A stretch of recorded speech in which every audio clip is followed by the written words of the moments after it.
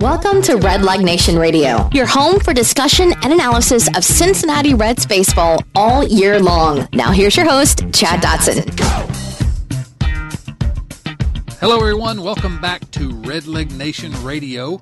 This is episode number 179 of this podcast about the Cincinnati Reds. Joining me again this week for the second week in a row, my good buddy from RedsMinorLeagues.com, Doug Gray. How are you today, Doug? I'm pretty good, Chad. I just, like you did, just finished watching the Reds game, and yeah, I mean, you're going to blow a 9-0 lead. That's never fun, but they pulled out the win, and oh man, it was fun to watch. It was, and we are, as you detected, we're recording this just after the Thursday afternoon game against the Cubs. And that was just sort of a wild series. The Reds really could have won 3 out of 4, but today you're up 9-0 in the second inning. You know, Phillip Ervin, who we'll talk about more in a moment, and Eugenio Suarez get 2 hits each in the second inning. It looks like a laugher. And all of a sudden, after Scott Feldman, and Michael Lorenzen got through with it, it was 9-9. And everyone in Redsland was a little bit worried. But the Reds won, thanks to a 2-run home run by Phillip Ervin later in the game. Ultimately, that was the margin of victory. And let's just go ahead and jump into the question of Phillip Ervin, of course. Phillip was drafted in the first round of the 2013 draft by the Reds out of Samford University down there in Alabama. And an interesting sort of up-and-down minor league career in some ways. What are your thoughts about Phillip Ervin? And the question that I want to ask you is this someone, because, you know, he had his first home run last night. Today, 3 hits, single, double home run. Looks fantastic. Scored from second on an infield hit, so he's got some speed. Is this a guy that should be in the mix when we're talking about who's going to be in the Reds outfield for the next 2, 3, 4 years? I think so, if we're talking about someone playing center field that's not named Billy Hamilton. Watch where you're going here, Billy. Doug, you know what I think about Billy. And don't get me wrong. I'm not saying that we absolutely should be saying he should be playing over Billy Hamilton. But at the same time, I'm not sure that we shouldn't be at least, considering the possibility that maybe Billy Hamilton shouldn't be the everyday guy. Defensively, Phillip Ervin is not in Billy Hamilton's category, but there's 2 other guys on the planet that are even remotely close to Billy Hamilton defensively.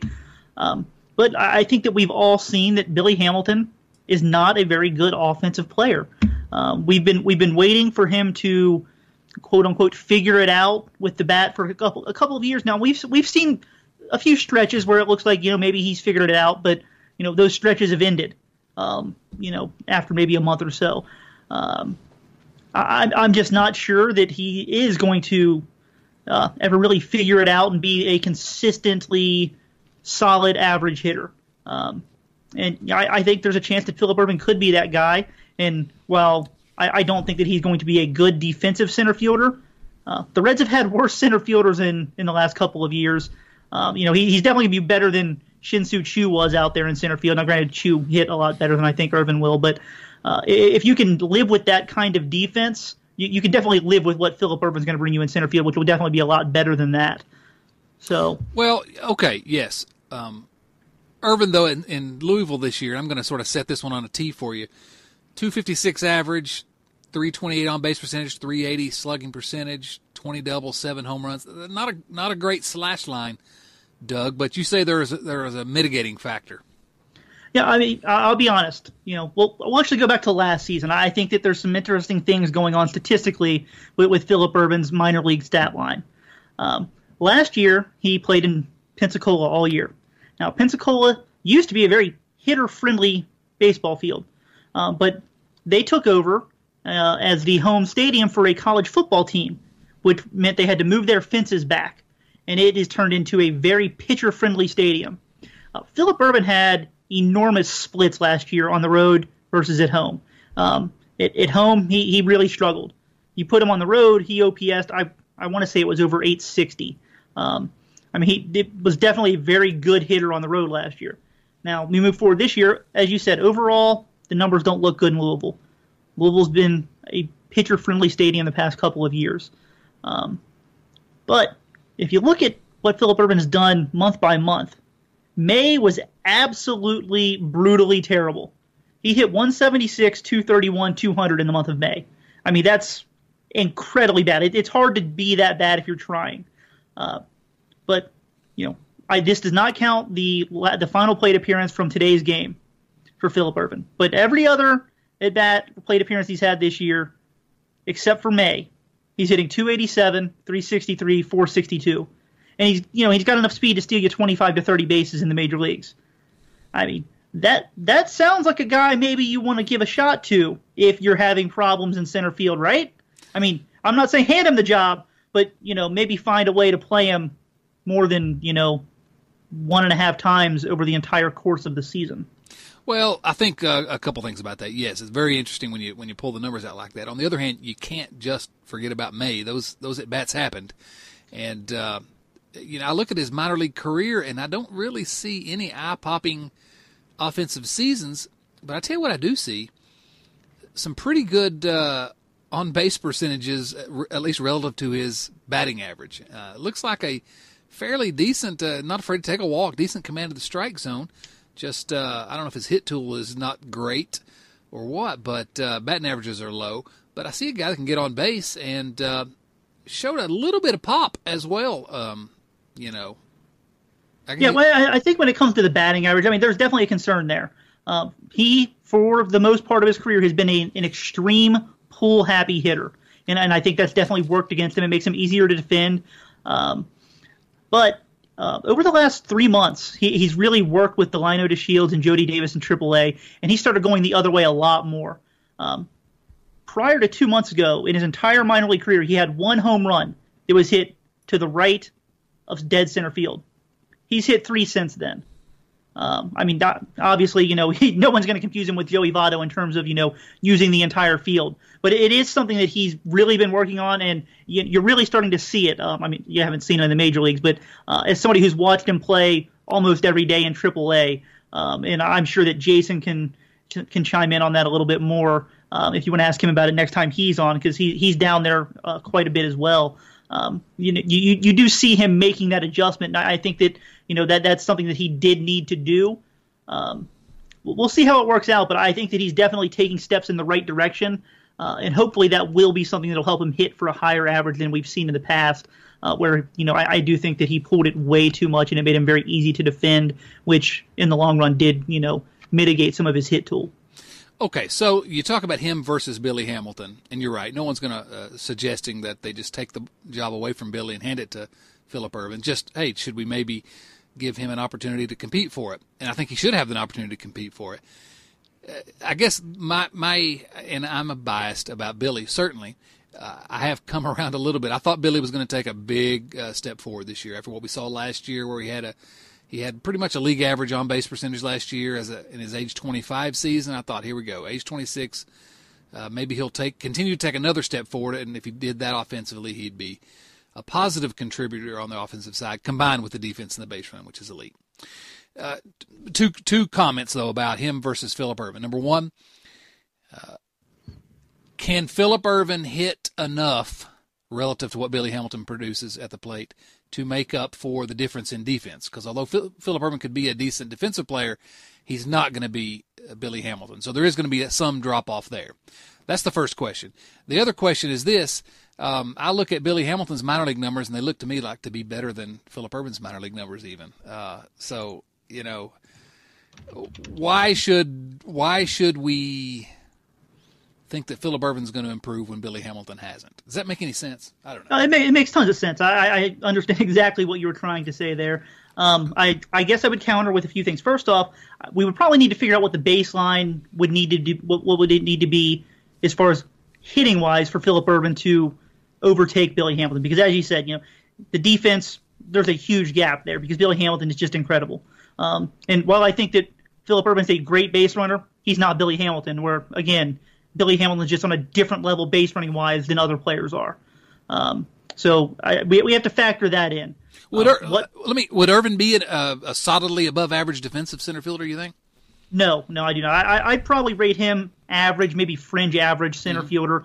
He's a plus runner, but pretty much every center fielder is a plus runner. It's a requisite to be a center fielder. But I don't think he's going to kill you out there, but he's probably not going to stand out at all either. I definitely think that he can handle the position, though. Okay, so then he's probably going to have to hit a good bit better than Billy to. Yes. Not that it's going to be that difficult to hit better than Billy Hamilton has, but in order to justify having him out there. Yeah. Now the other part is, while you're right that I do think that Billy Hamilton's numbers in the minor leagues do look at least similar to Phillip Ervin's, I think that the big difference is if we look at something that happened in AAA. Billy Hamilton, granted, Hamilton was much younger when he was in AAA than Phillip Ervin is this year. Billy was there when he was 22 years old. But Billy Hamilton walked 38 times and 102 strikeouts, and that came with a 308 on base percentage and a 343 slugging percentage. That's pretty much what Billy Hamilton is now. Yeah, I mean, he's a 300 to 320 on base percentage guy with no power. If you look at Phillip Ervin, he's not a small, frail guy like Billy Hamilton is. There's power in that bat. It hasn't quite shown up as much as maybe we thought it would have when he was coming out of the draft, but if Phillip Ervin goes out there and hits 35 doubles and 15 home runs, nobody's going to be like, where did this come from? Like, you can see that happening for him.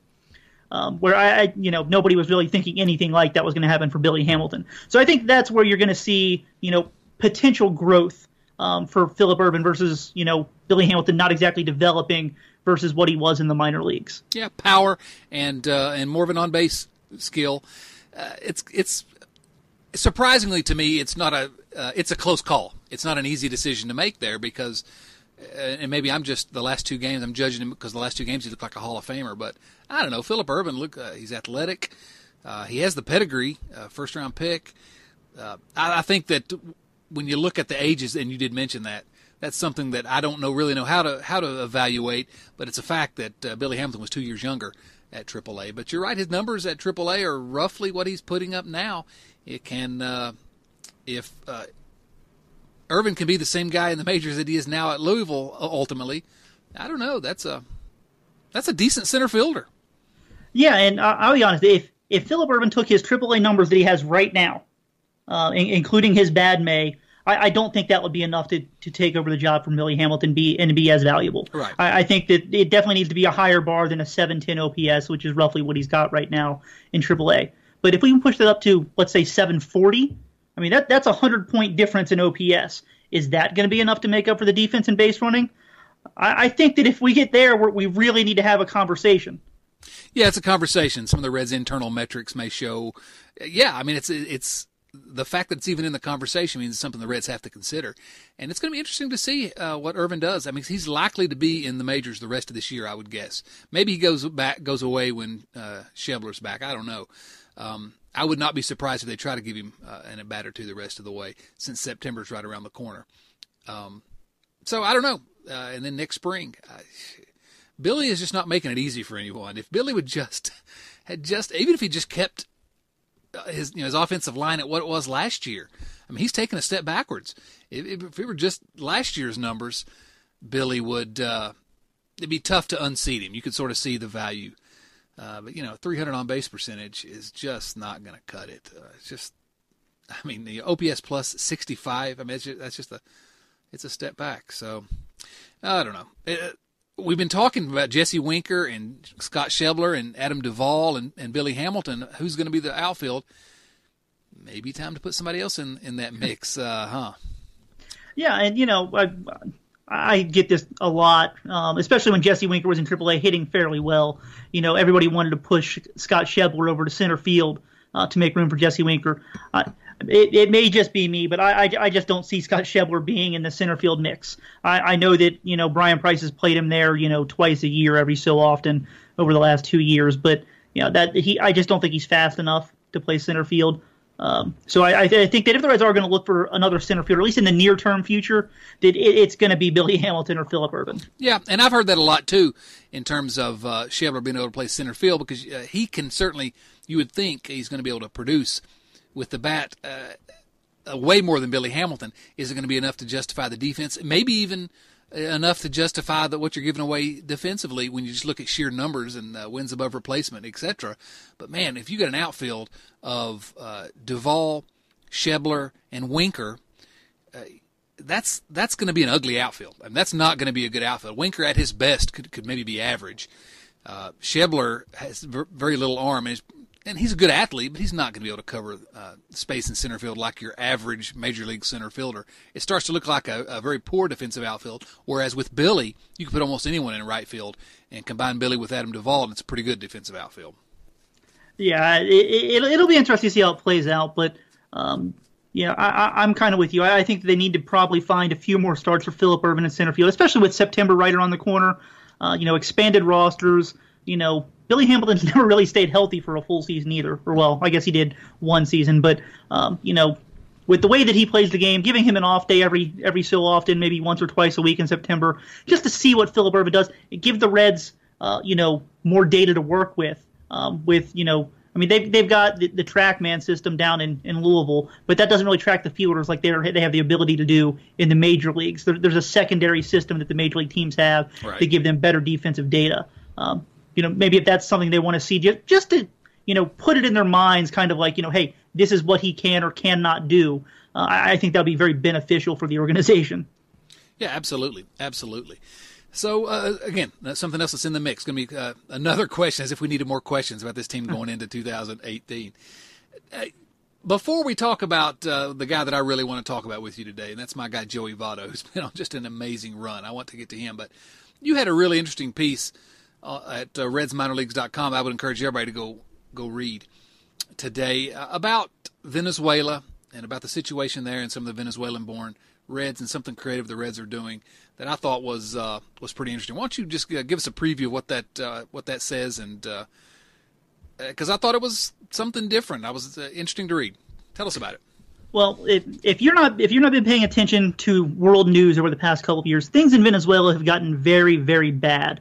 There are people literally starving to death right now in Venezuela. They're having problems just getting enough food into the country to feed the citizens. There's problems with murdering, kidnappings. They're both skyrocketing in the country because as bad as it is to say, desperate times call for desperate measures, and there are people that they're doing anything that they possibly can to get money. When you get into situations like that, higher profile people become targets. Hospitals are struggling to have just simple medicines to treat patients. It's a very bad situation down there, and the Reds kind of stepped up, and they told all of their Venezuelan players that are here stateside. I'm assuming it's just the minor league guys, although they may have extended to the major league guys. Although I would doubt it, just because they do make enough money that they probably don't need this kind of assistance. But the Reds said that they would be willing to help out with housing for any of their Venezuelan players who are stateside if they would like to stay in the United States rather than travel back to Venezuela during the off season, as long as they were able to get their visas in proper working order. Because obviously, as non-United States citizens, they do need permission from the governments to stay in the country when they technically aren't working, so to speak, for the Reds, which they aren't during the off season. But that's a very big thing for the Reds, and I think it's a great thing because the minor league guys, realistically, it does depend on which level you're at. But let's just take a guy who plays in Dayton. He makes $1,300 to $1,350 a month. He can't save up money to try and stay here in the off season and pay for housing. Like that. That's just it's not feasible given the low amount of money that they do make. And so for the Reds to step up and basically say, hey, we will help support you and do what we can to, basically keep you safe if that's something you're concerned about. I think that was a very good move by the Reds. And it was something that I was very happy to hear and write about. Yeah, absolutely. I thought it was good to see the Reds step up to the plate. I don't have a whole lot to say about that other than to just encourage everyone to go read that piece because it was interesting. I think the reason I'm not going to say too much is I think there are reasons for what's happened in Venezuela, and it's heartbreaking, and it's very specific reasons, and it could have been avoided that I'm not going to get into. I have some opinions about it, but it's not the fault of any of these guys that are here trying to make it in the big leagues, and it's just it's a tough situation with families back home, and good to see the Reds doing what they can do. Go ahead. Something else you want to add? Oh, yeah, I was just gonna. The Reds are not the only team that are trying something similar to this. there's a great website out there if anybody listening to this is interested in the Pittsburgh Pirates, which I doubt there's many of you, but if you are, there's a great site. Now, it is a subscription-only based website, but it's called Pirates Prospects. And they started a similar series on their players in Venezuela and kind of what's been going on. And I talked with one of the guys at their site, and the Pirates are doing something similar to this to try and help out their minor league guys as well. Now, if you are interested in more information about that, the Venezuelan series is running on their site for free, so you don't need a subscription to read that. So if that is something that you're interested in seeing, and they go into a lot more depth than I did.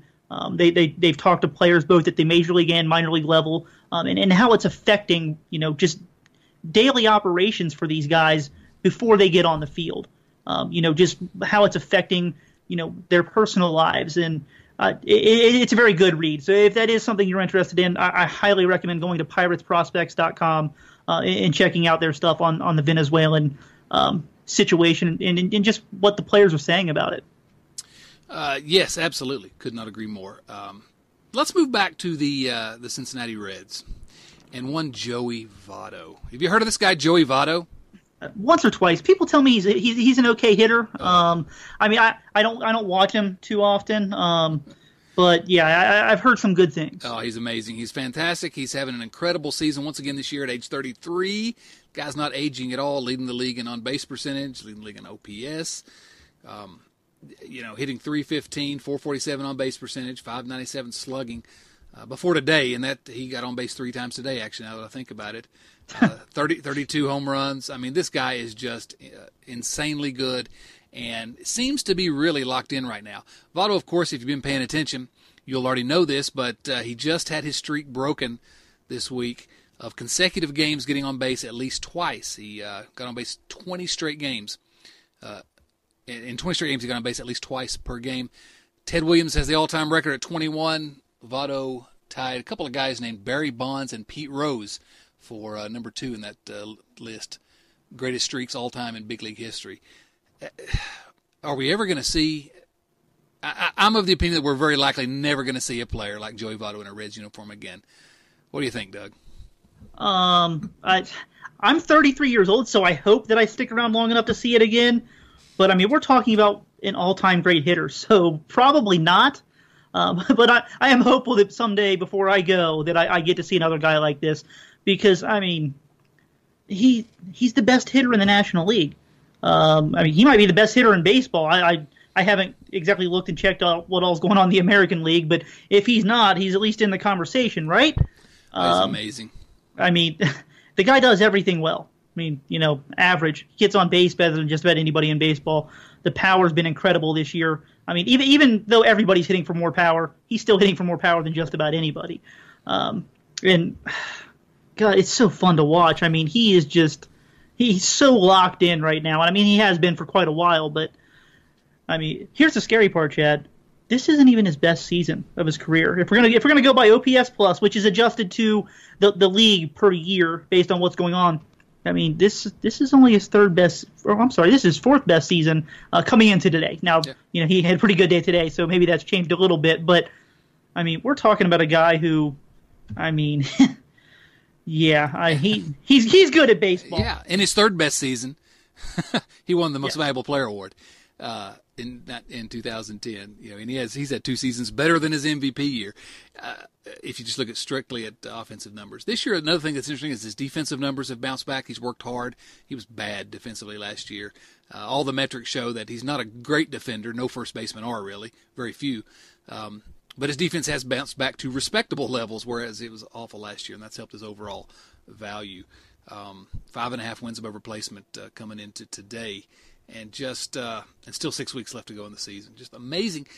One thing that's interesting to me, Mark Sheldon at MLB.com had a really interesting piece yesterday, I thought.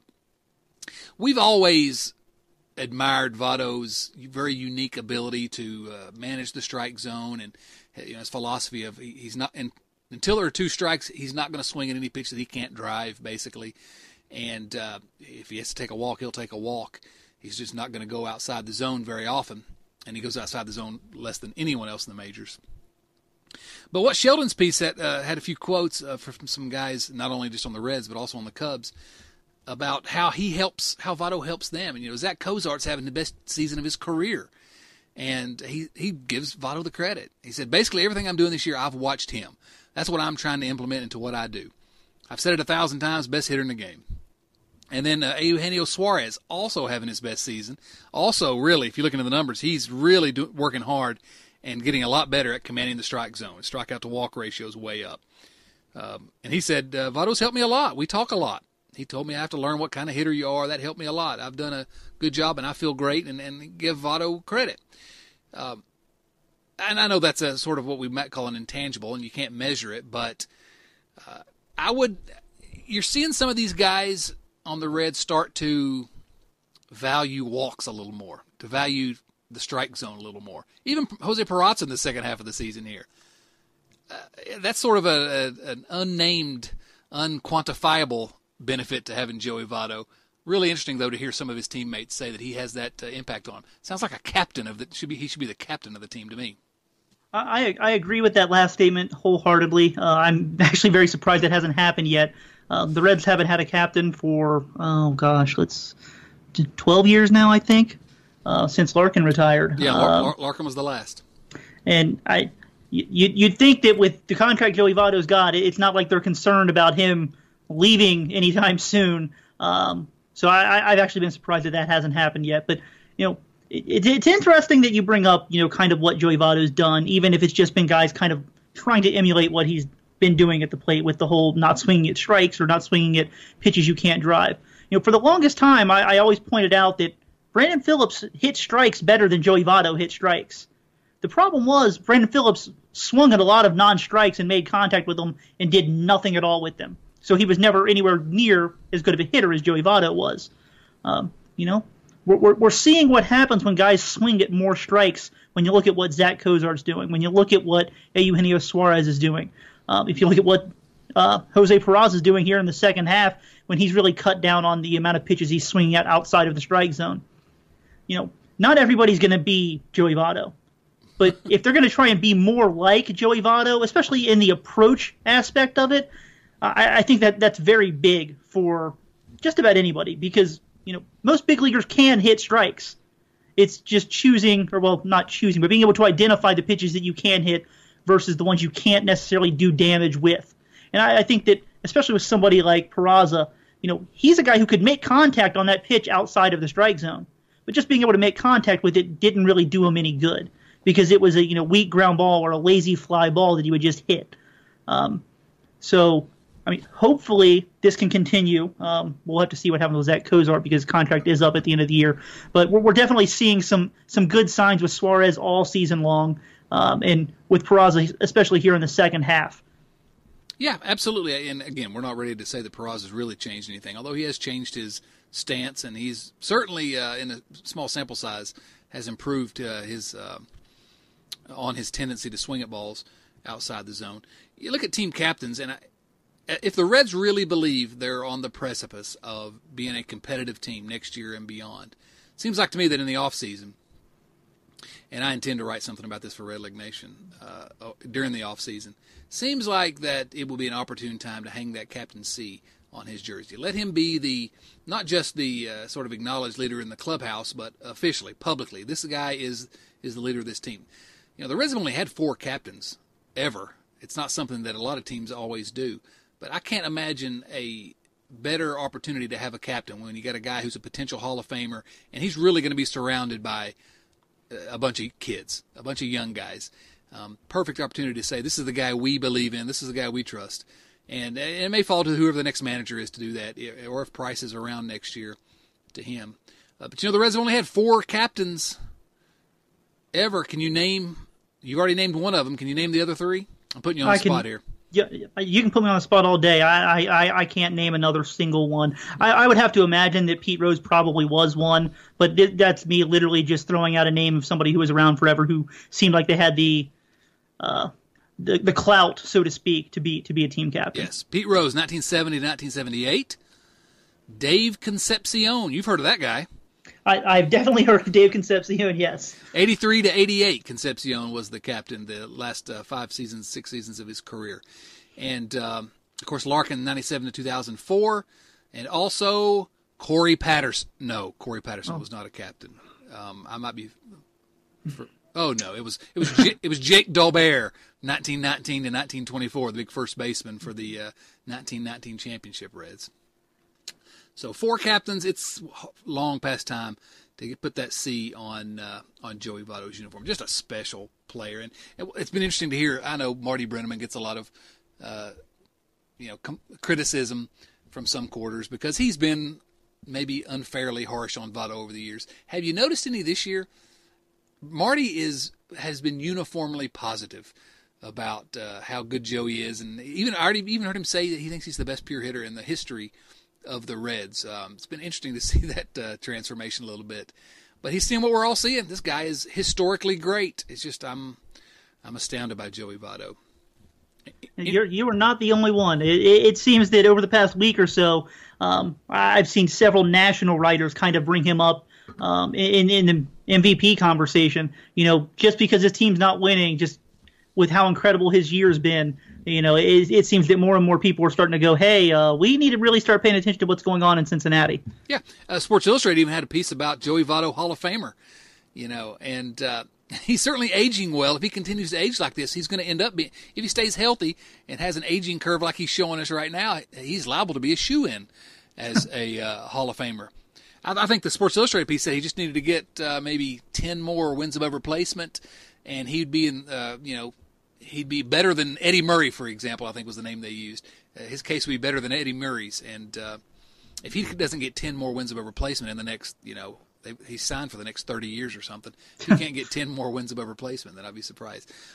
No, he has what I would call old person skills, old player skills. I didn't make that up, but that's what they call. And I don't see the on-base percentage. I don't see him falling off dramatically if he's healthy, and he works hard to keep himself in good shape. So we as much fun as it is right now, this might not be as close to the end as you would think for a 33-year-old. It's exciting. You mentioned Cozart. I want to ask you about Zach Cozart because that's going to be the question going into the offseason as far as I'm concerned. Are you as astounded as I am that Zach Cozart has almost 400 plate appearances this year, still hitting .312 with an on-base percentage over 400, 17 home runs, slugging .580? I mean, who is this guy, and how do we capture that magic? And if he can do that for 2-3 more years, we'll sign him to a new contract. But who is this Cozart? Where did he come from? That's a good question, and I wish I had that answer because I go to wherever they are and get more of them. Yeah, absolutely. But if you'd have asked me before the season if he had been doing any of those things, I mean, the one I'd have felt most comfortable with was 17 home runs, although in the amount of playing time I still would have said no, probably not. But yeah, I mean, where he's at right now, pretty much across the board, it's significantly better than I feel anybody really thought he was going to be able to do. And that's not anything against Zach Cozart. It's just that's how good he's played this year. I mean, he's arguably been the best shortstop in all of Major League Baseball. And you usually don't see that of guys who haven't always been in that conversation that are in their 30s at this point. And you're right. I think that's going to be the big question is what are the Reds going to do with Zach Cozart? They've got the option of making a qualifying offer to him if they don't want to try and extend him for a several-year deal. If they think that maybe he will test the free agent market, maybe they're going to hedge their bets and try and get a draft pick if he goes and signs somewhere else. They've said they were interested in extending him, and I don't disagree with that on the surface. I think that it always comes down to how much money and how many years. So we'll see. It's going to be real interesting to kind of gauge how serious they are about that. And I think that the guy we were just talking about, Jose Peraza, is going to play into that a little bit. If he finishes out the season very strong, maybe that changes their mind a little bit versus, how he was performing, through the middle of June where he was really, really struggling and didn't look like he was making any sort of adjustments. That kind of changes everything a little bit, doesn't it? It does. I think you're absolutely right. The Reds are going to have to make some decisions really soon. before they can make any kind of an offer to Cozart. And Peraza is going to play into that. The other question they're going to have to answer is Nick Senzel going to be ready early next year? If so, do we want to move Suarez to short maybe? Maybe that's the answer to shortstop. So they're going to have to decide what they want to do at shortstop for the next few years. And if they aren't sure, if they don't think Peraza can handle it, if they have other options regarding Suarez, Senzel, second base, for example, I don't know what they're thinking inside the organization. They don't have any other shortstops really ready to take over. If they, if Suarez can't handle it, or they don't want him to handle it, or they don't want to move him, which would not be unreasonable as well as he's playing at third base. And if they don't think Peraza can handle it, I'm not sure what they do. That qualifying offer is going to be 17 or 18 million, but I wouldn't want to sign Cozart for more than 2 years anyway, whatever the money is, just because he's going to be 32 and he has this injury history. But you may consider. I've always sort of, said no way they'll make that qualifying offer. But 1 year, just to let things sort of sort themselves out a little bit more, maybe you do make that offer. And I think Cozart takes it if they make that offer, frankly. And if they don't, they'll still get a draft pick. But what do you do right now? What do you do if you had to make the decision today? Do we make a qualifying offer to Zach Cozart? There's no possible way you could talk me into making him a qualifying offer. I don't think that in free agency he's going to get a contract that's worth more than $50 million, and that's what separates you getting a draft pick after the first round versus after the second round. I'm not willing to risk $18.1 million for one season of Zach Cozart in a year where I'm not convinced that the team's going to win 90-plus games to possibly wind up with the 77th overall pick in the draft. It's just not worth it for me. I think that's too much money to risk for a team that, as much as I want to win 90-plus games, probably isn't going to win 90-plus games. I think the money could be better spent, even if it's not spent necessarily in 2018, if they can just set that money aside and maybe use it in 2019 when they've got a better idea of exactly what their needs are going to be. It's very tough for me to make sense of offering Zach Cozart that kind of deal. Yeah, put that money on the pile that's dedicated to the pitchers that they need to get in this organization. On the other hand, if maybe the market's soft for Cozart and you can get him for 2 years, maybe even 3 if it's extremely reasonable money. I've never been an advocate of signing a 32-year-old shortstop to any kind of a long-term deal. I don't think I'd go more than 2 years, and I expect he'll get some kind of an offer for longer than that. I don't know what the money will be. Do you do it if you think you can get him for a reasonable price for 2 years or 3 years? My whole thing with Zach Cozart is I don't think that he should take the kind of offer that the Reds should make. Oh, I agree. Just looking at both sides, unless Zach Cozart really, really loves it and wants to live in Cincinnati for some reason, and don't get me wrong, I love living in Cincinnati, but if somebody else is offering me millions of dollars more, I can leave Cincinnati for a couple years and come back later if I love it that much. The two sides, they just don't seem to make sense for what both sides should be expecting, for the benefits of their side. Zach Cozart's going to get free agency once in his entire life, and it's coming after the best season he's ever put up. Now, there are some injury concerns and the age concerns, but this is really the only time he's ever going to be able to cash in and realistically make life-changing money for his family for the rest of his life and hopefully the rest of their lives after that. And that's nothing, against, somebody trying to, get their money, so to speak. I know that rubs some people the wrong way.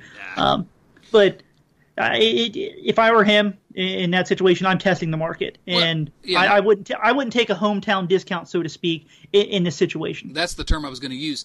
First of all, my supposition that the Reds might be able to get him for 2 or 3 years would be dependent, of course, on the injury concerns causing the market to be soft for him. And if that were the case, he may want to even take a 1-year deal for something to try to maybe rebuild some value or have more value next year and there'll be more suitors. But no, I had several people on Twitter ask me, do you think Cozart would take a hometown discount? And I said, he's an idiot if he does. This is his last chance to sign a big contract. Now, we don't know how big that's going to be, but it's his last opportunity. Realistically, maybe his last best opportunity. If he can sign a contract of any length right now, by the time that contract ends, he's going to be older, and he's certainly not going to be the commodity he is right now. So he would be foolish to take a hometown discount. As much as we love the Cincinnati Reds, and as much as Zach Cozart, I'm sure, would love to finish his career with the Cincinnati Reds, it makes no sense whatsoever to take some kind of a break, or give the Reds some kind of a break. It's a business. It's a business. If he's going to get paid, he has a family. He has a donkey to feed. And, I don't fault him one bit. I hope he grabs every penny he can get. I would like to see that come from the Reds, although if it comes from the Reds, it likely means that the market's collapsed for him, and that's not good for Zach personally. But I'm with you. The whole idea of a hometown discount selfishly, I'd love to see it. I like Zach Cozart. I like having him around the Reds. Good personality, good player. Been a really outstanding defensive player for many years, and now has turned into a great hitter. Bring it on. Love that guy. But come on. I can't expect him to take what Jose Peraza is going to get next year, So. Yeah, I just looking at it realistically, I think that the bottom market for Zach Cozart, unless he gets hurt between now and the end of the season, probably 3 years, $36 million. I mean, I don't think that would be an outrageous price for the Reds to pay, but I also think that it wouldn't be the smartest price for the Reds to pay either, given the amount of options that they do have in the middle infield. You mentioned the whole Senzel Suarez thing. You've got 18,000 second basemen in the organization between AA, AAA, and the major leagues that you still don't really know who's going to wind up where. That's a lot of money for a team that's rebuilding that probably isn't going to get their money back next year, just overall based on how the team is expected to perform. I tell you what we do know, though, is that similar to the center field conversation we just had, is Cozart can pick it at shortstop. He's got a great glove, and I don't see anyone else other than the Cuban kid, Rodriguez, that might have a glove in this organization like Cozart has had. Although, again, he's aging. He's not going to get any better. Yeah, I agree with you 100%. Even with the aging thing, I'm not sure that anybody other than Alfredo Rodriguez is really in the conversation defensively with Zach Cozart over the next couple of years, even if he does decline. I think that he's got a significant advantage over any other shortstop option for the next couple of years, unless his leg injuries really, really take a turn for the worse over the next couple of seasons. Yeah, it's going to be really interesting to see how the Reds – we'll get an idea of what the Reds think about Peraza and about Suarez or someone else's abilities to play shortstop long-term are going to be when we see how they deal with Cozart. Either way, if that's it for Cozart in terms of his career as a Red, it's been a fun career, 7 seasons, 6 as the full-time shortstop, really. I still don't know how it happened. 2014, this is no joke. It was his age 28 season, and he was literally the worst hitting starting shortstop in baseball. I mean, that's not hyperbole. He was the worst hitting at 221 average, 268 on base percentage, OPS plus of 60, 4 home runs in over 500 plate appearances. And the last 2 years, injury-filled, I guess, so to speak, but you saw a little bit of progress each year. You sort of saw a different type of hitter, where if he'd been healthy all year, but nothing like what we've seen this year. And maybe you want to still call almost 400 plate appearances a small sample size, and it certainly it's dwarfed by the 2,400 plate appearances he got before this year. But this is a guy that's got an idea at the plate who has certainly improved, and it's been an interesting career arc, a career arc like you don't often see. How many players are the worst hitter at their position at age 28 and are all-stars at age 31? Not very many. Yeah, I can't imagine it happens too often. And now, let's be perfectly fair to Zach Cozart. That was easily the worst season he's ever had. Not that he was great before that, but I mean that was a 100-plus OPS point drop-off versus his career before that. And since then, he's been significantly better, and then this year he's otherworldly. So something definitely weird happened in that 2014 season. But even so, I don't think anybody could have seen what he turned into at age 31. I mean, he's got 47 walks and 57 strikeouts after being a guy who, he had questionable plate discipline for quite a while, pretty much through his 20s. And now he's a guy who's almost walking as much as he strikes out. And, everybody's hitting for more power. We keep coming back to that. But .580 slugging percentage. That's a .580 slugging percentage. There aren't many guys doing that, even with a juice baseball or whatever's going on. Absolutely. Okay, let me ask you this question, since the minor leagues are your bailiwick. Nick Senzel, we talked about him a lot last week. It's always fun to talk about Nick Senzel. When is Nick Senzel a Cincinnati Red for good? Well, I think that he could be today if they wanted to call him up. But I don't think that they will until, if I had to put money on it, I'd honestly say June, the first week of June next year. That will get them past the Super 2 status, which would keep him from getting 4 arbitration-eligible years instead of 3. It'll save him a couple $1 million down the road, similar to what happened with Jay Bruce when they first called him up. Now, if there were to be an injury kind of situation early in the season, I don't think that they would hesitate to bring him up, assuming that he was performing well in AAA, which there's no reason to believe that he wouldn't, given his history and his pedigree. But I think that if everything goes according to the Reds' plan, they probably wouldn't call him up till the first week of June next year. I just don't have any clue how they're going to work out this infield situation, and not that I'm concerned about it, because there are a lot of good players for those spots, and something will work out. But I know what I would probably try to do. I'm really fascinated to find out what the Reds are going to do. I would have Senzel working out at second base right now. That's my opinion. Have him working out. I mean, you can have him play in third base in the games, but I'd have him working out at second base every day before the game, and then next spring have him working out at second base. A little bit of versatility is not going to hurt. That's what I do. Or, if the Reds think Suarez is that guy, I'd have him. Of course, Suarez can learn it. Suarez will be fine, I think. He's shown me that. But I'm really fascinated to see what the Reds are going to do about second base, third base, shortstop next year, because the decisions that they make this offseason are going to largely govern what you would expect this infield to look like for maybe the next 3 to 5 years. And so this is important stuff. It is, and I'm actually really surprised that we don't really have any clue what's going to happen right now. I mean, realistically, going into next spring training, they're going to have a plan, and it seems that right now, if they do, they're not telling anybody about it. Suarez is still playing third base every day, which, again, I don't have a problem with. But if that's going to be the case, then you do need to start playing Nick Senzel somewhere else and see if he can play second base. If you're contemplating playing Suarez at shortstop or second base, you need to start seeing if he can actually do that right now. Like, there is no better time than right now to figure out at the major league level if Eugenio Suarez can play another position, if that's going to be a plan that you're even slightly considering for next year. And the guy we've not talked about is a guy we talked about a lot this time last year, is the guy they got for Jay Bruce, Dilson Herrera. You've watched him play, and I do want to ask Jason Linden. He's our Louisville expert, and I'd hope to have him on again this week. We'll definitely have him on next week, because I wanted to ask him some of these questions as well. But you've watched Dilson Herrera. You sort of followed the follies of his injury, continuing injury-filled career with the Reds. I thought Dilson Herrera might be that guy. He's got a bat, got a really good bat. Not that he showed it all season long this year. But again, injury after injury, especially that shoulder. Where does Dilson Herrera play into this mix? Is he even still in this mix? I would think he is. I think he is. He has to be in the big leagues next year too, right? He's out of options? As far as I know, yes, he is out of options next year. Or, well, I guess he's out of options at the end of this year. But, yeah, I mean, I think that defensively he's only a second baseman. And so if you're going to get Dilson Herrera into your everyday lineup, he's got to be a second baseman.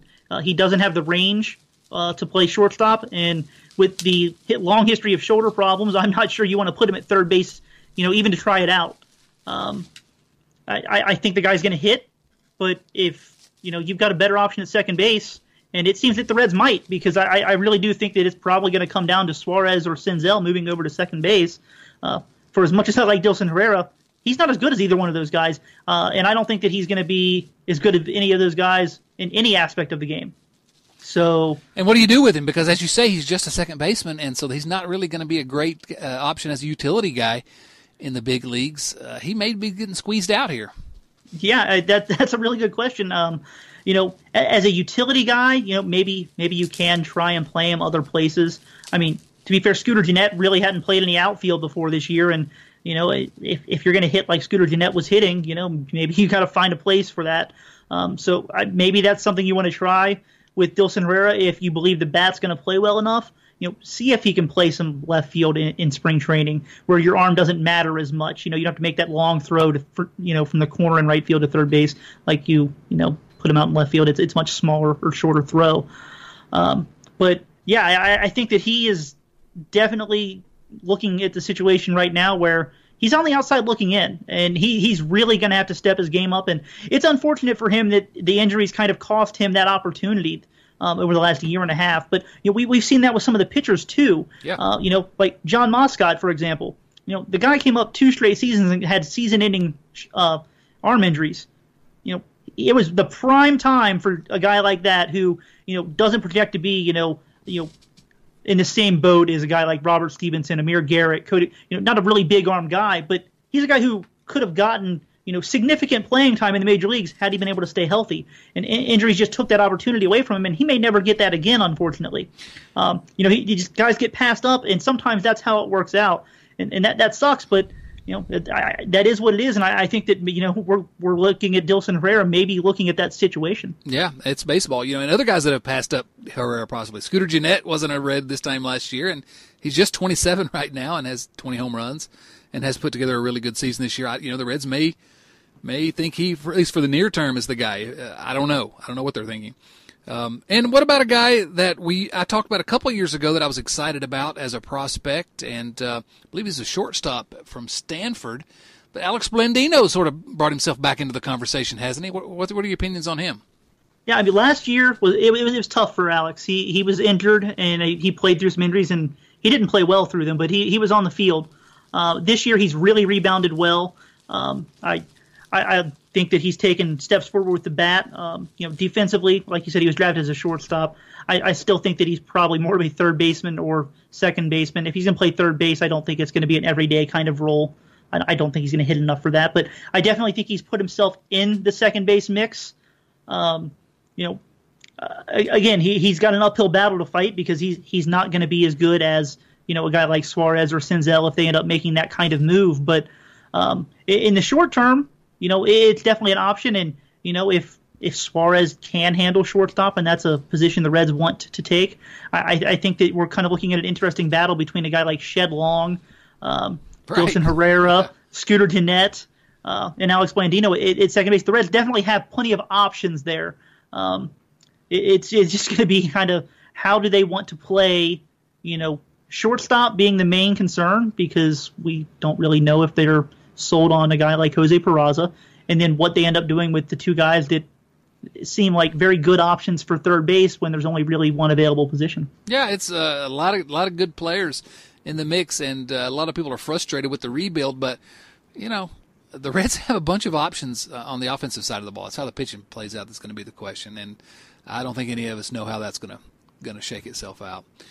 All right, Doug, that's about going to wrap it up. Before we go, have you seen any good movies lately? You and I have talked about some movies recently on Twitter. I thought I'd ask you, seen anything good lately? Not movies, but I've actually been watching Atypical on Netflix, which I've really enjoyed. I think I'm five episodes in. It's about a high school senior who has autism, and just kind of the way that his life and his family's life has kind of been playing out and dealing with, some of the struggles that come along with being an autistic person, going through high school, and just the difficulties, dealing with, blending in with, I guess more of a normal society. It's been very, very interesting for me, and it seems like it's been getting good reviews, but I really enjoyed it. If you haven't checked it out and you're into more television shows than movies, I'd highly suggest giving it a watch. Interesting. Atypical on Netflix. I watched I'm going to mention 2 movies I've seen recently. One is on Netflix now streaming. I finally caught up with The Founder, which is Michael Keaton stars as Ray Kroc, the quote-unquote founder of McDonald's. Also has Nick Offerman, if you like Parks and Rec, who is really good as one of the McDonald brothers that started that chain. And it surprised me. Michael Keaton, of course, is good in everything he's in. He was fantastic in Birdman last year. And this one, The Founder, it's worth a watch. I'd probably say 4 stars out of 5. sort of a fun watch, and he's not exactly a likable hero in this, as he kind of takes advantage of these McDonald brothers that came up with the concept of McDonald's, but turns it into the nationwide chain that it was. But that's streaming for free on net. Well, not for free. You got to pay for Netflix. But if you have Netflix, it's streaming on there. Another movie I caught up with, that's one that was sort of one of my blind spots as I'm trying to get all these classic movies that I've missed. Have you ever seen The Deer Hunter by any chance?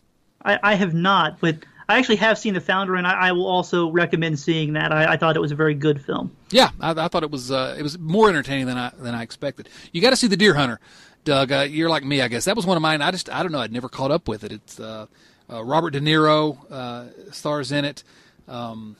Christopher Walken, Meryl Streep, and it's basically about a group of friends in Pennsylvania steel mill town, and they enlisted in the Army, go to Vietnam, and it's about how their lives were before and after, and during Vietnam, and how that changed their lives. De Niro, of course, is just amazing in it. Christopher Walken, I think, was nominated for an Academy Award, I read, for that. And I think The Deer Hunter won Best Picture, but that's a 5-star movie. That movie is fantastic. If you're not caught up with The Deer Hunter, I recommend it. So there's our brief movie podcast that we talked about a little bit. We'll give it a couple minutes here at the end of our when we talk about the Reds. How about that? There we go. We can do that. All right. Doug, anything else you want to talk about these old Cincinnati Reds? Well, I don't want to get into it too much, but I am curious to see what happens. They brought it up on the Reds broadcast today that both Tucker Barnhart and Stuart Turner may be hitting paternity leave at the exact same time at the end of the month. Both of their wives are due to have children the last day and the second to last day of the month. And that might not be a problem, except that Devin Mesoraco is on the disabled list because he broke his foot and he may be out for the year. Yeah, and the Reds don't have any other catchers on the 40-man roster. So they may have to make 2 40-man roster moves to bring up catchers for literally 4 days, and then just kind of, probably send those guys back through waivers and try and sneak them back through and hope that nobody picks them up. Because you're not going to carry 4 or 5 catchers on your 40-man roster. No, that's just not going to happen. So I don't know. It's something I was thinking about today. Like, what are they going to do? How are they going to handle that situation if that's how it plays out? Well, and it may not play out like that if they depends on how they when these babies come. That's correct. And it's interesting. Devin Mesoraco was just out on paternity leave a couple weeks ago. So these catchers, somebody needs to have a talk with them. They need to space these children out a little more. They can control that, But I've got the answer to the problem. There's one guy that probably should be the starting catcher anyway, because there's nothing he cannot do, and that's Scooter Gennett. He's a legend. Well, that would cover one spot, but you need a backup catcher. So who's going to be your backup catcher? Billy Hamilton, obviously. Oh, hey, I'll give you that one. You're right. Yeah, no, that Scooter and Billy, what a combination! I'm down to watch it. Right, it'll be fun. Well, it'll be interesting, no doubt. No, it is. You're right though. That's going to be something to watch, because if both those guys have to go out, Stuart Turner's barely a major league catcher anyway, and the Reds are really thin at the higher levels anyway at catcher. So, be interesting to see. Doug, always good talking to you, buddy. You too. As long as we're talking Reds, I'm having a good time, even if they're not always playing the best. That's what we always say. Absolutely. It's always fun. Somehow, even though they're tough to watch sometimes, always fun to talk about them. Doug's on Twitter at DougDirt24. I'm on Twitter at Dotsonc, Dotsonc. And you can find it at Red Leg Nation every day. At redlegnation.com as well, where we're following the Reds every day, and where Doug, we're so happy, joins us as well to talk about the minor leagues at Red Leg Nation, in addition to his own site, which you should visit every single day as well, redsminorleagues.com. Support him on Patreon. Go over there and check out the link to Patreon and support Doug and the great work he's doing.